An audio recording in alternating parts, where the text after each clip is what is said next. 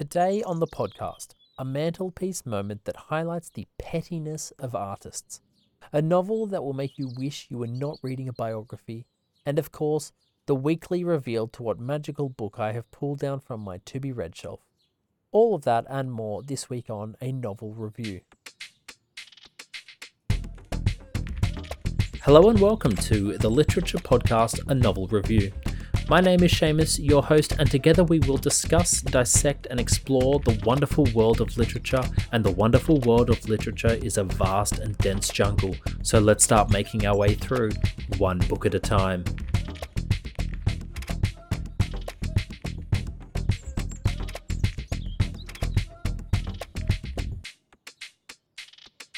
Hello, g'day, and welcome to the beginning of another episode of A Novel Review, a podcast exploring the wonderful world of literature.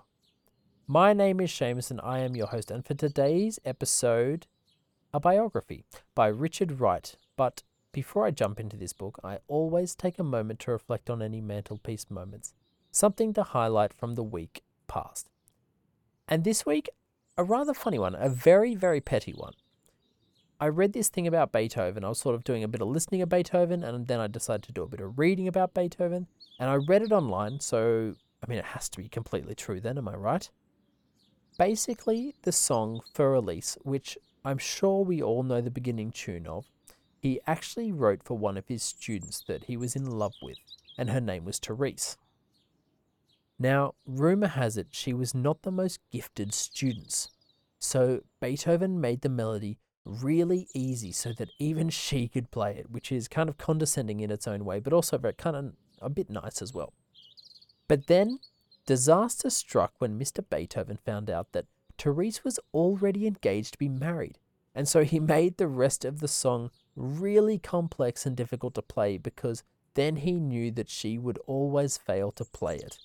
And if that isn't the most hilariously petty background to one of the most iconic songs in the human history of music, then I don't know what is. Housekeeping, as always, all the scripts from the episode are available on my website, just in case you know of anyone who has a hearing impairment who might get a kick out of a written version of the pod. So head along, they are all free for use for all to enjoy. Also, all the episodes are available on YouTube with closed captions if that's more your cup of tea. And of course, lastly, don't forget to like, subscribe, 5 stars, just help other people find this pod. Black Boy by Richard Wright. Now, a friend told me about this book years ago, and I inevitably put it on the pile of books to buy and therefore read if I ever saw it out. The list is actually just a list on my phone, but that's a complete side note, waste of time. Anyways, fast forward to the present day, and I found myself in a lovely, chaotic bookshop, and there was a ragged old copy of the book. £1 seemed like a reasonable cost for a book, and so without reading the back of the book, without really knowing anything about the book, I picked it up, paid for it, and left. There is a reason I'm telling you all this, don't worry. So I got home and sat down, started reading the first few pages just to see what it was that I was in for, and I was instantly hooked. The story seemed so insanely crazy, it almost seemed unbelievable, and at this point in time, I was fine because I was reading fiction. Within the first few pages, the main character, who is a boy, had accidentally burned down his family home. That is one of the first things you read. Now, as I was reading this, I learned that the boy's name was Richard, which didn't really stir anything in me because I have read plenty of books where the main character of the story shares the name of the person writing it, until suddenly it dawned on me about 50 pages in. This is not fiction, this is an autobiography, which is quite frankly scary. So here is an overview. This is the story of Richard Wright's childhood from early memories until he is a young adult. I think it's around 22 years of age that he gets to. And basically, it is the life he lives and the struggles he faces as a young black man growing up in the South in America. On the cover, there is this quote from James Baldwin. Wright's unrelentingly bleak landscape was not merely that of the Deep South or of Chicago, but that of the world, of the human heart. This story is about Richard prowling the jungle streets in the South, a crazy compilation of stories and events such as being turned into an alcoholic by the age of 6, fed drinks by people who, as is written, were too desperate to be decent, even to each other. Going from job to job, dealing with a mother who is sick and suffers a stroke, a grandmother who is perhaps a bit too in touch with religion, a world that seems to act against him, Black Boy is the harrowing story of the childhood of Richard Wright.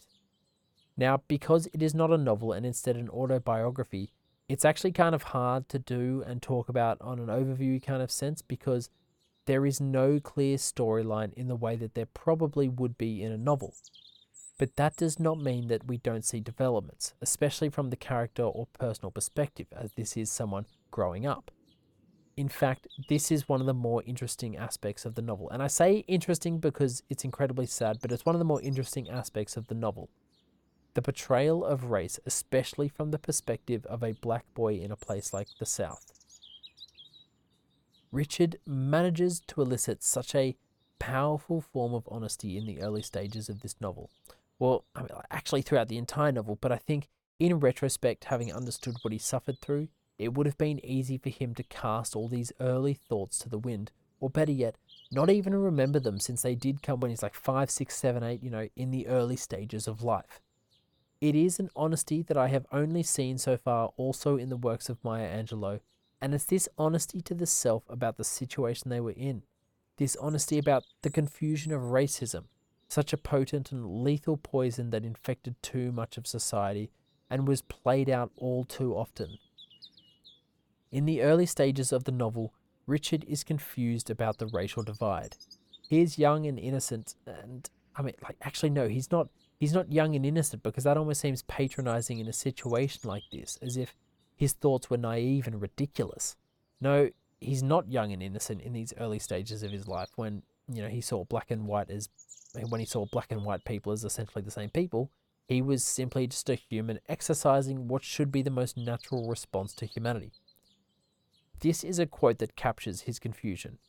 This quote comes a little later in the story, and Richard has just left a job after suffering racial abuse, but it still captures his confusion about the racial divide. And the quote goes, "I walked down Capitol Street feeling that the sidewalk was unreal, that I was unreal, that people were unreal, yet expecting somebody to demand to know what right I had to be on the street. My wound went deep. I felt that I had been slapped out of the human race. When I reached home, I did not tell the family what had happened. I merely told them that I had quit, that I was not making enough money, that I was seeking another job. I felt that I had been slapped from the human race. A boy growing up in a world he can't make sense of because of something that shouldn't matter. And yet, despite reading such heartbreaking lines as this, Richard still has this honesty, this courage to write his thoughts that go a little something like this. For weeks after that, I could not believe in my feelings. My personality was numb, reduced to a lumpish, loose, dissolved state. I was a non-man, something that knew vaguely that I was human, but felt that it was not. As time separated me from experience, I could feel no hate for the men who had driven me from the job. They did not seem to be individualistic men, but part of a huge, implacable, elemental design towards which hate was futile. What I did feel was a longing to attack, but how? And because I knew of no way to grapple with this thing, I felt doubly cast out. The fact that, despite suffering under the tides of racism, despite being abused for something he can't control, despite being driven from something he wanted, Richard still had not just the strength, but also the resolve to recognize that racism was an idea that was not representative of all white people. But despite this strength, Richard suffers, and a natural dislike does form, maybe even hatred forms towards white people, born from fear, experience, disgust, camaraderie even. One of Richard's earliest memories is that of his uncle being lynched. He knows people that are killed, he sees people oppressed. He has to keep his head low and be polite to people who do not deserve the respect. Perhaps one of the best parts of this book is the writing itself. Richard has such a control of the text, such an understanding of what is being written and the importance of it, that the sentences just roll through easily and even build upon themselves to deliver some really remarkable writing. It is this kind of thing that really draws you into the text and make you not only understand, but also feel the world that is being presented to you. This was my first time reading Richard Wright, but it definitely will not be my last. And for that reason, I'm giving this book a 4.2 out of 5. So, what am I reading this week? This week, I am still tearing my way through some big boy books. And so I don't want to repeat myself. So today, I'm going to give you a little literary fact. And I mean, as I said earlier in the show, this one is sort of also up in the air in terms of believability. I feel like a lot of these literary facts always begin with, like supposedly and apparently. But still, here we go. Robert Louis Stevenson, who perhaps is most known for his novel Treasure Island, also wrote The Strange Case of Dr. Jekyll and Mr. Hyde in 3 days, which he then asked his wife to read. She was so frightened by it that she asked him not to publish it, and Stevenson threw it in the fire and therefore watched his only copy go up in flames. Now, Stevenson became so taken with the story that he had just destroyed, he rewrote it again in another 3-day frenzy and published it. And that is the copy we have today, which is amazing to consider because it just kind of makes you wonder how different the first copy was to the second. Now, before I close out the show, if you have listened this far, please consider hitting those 5 stars. I would really appreciate it. Also, feel free to head along to the website and support the pod. And of course, thank you for your attention. So I think it's time to end this episode. And today, to take us away, I think a quote from Dr. Jekyll and Mr. Hyde. And it goes a little something like this.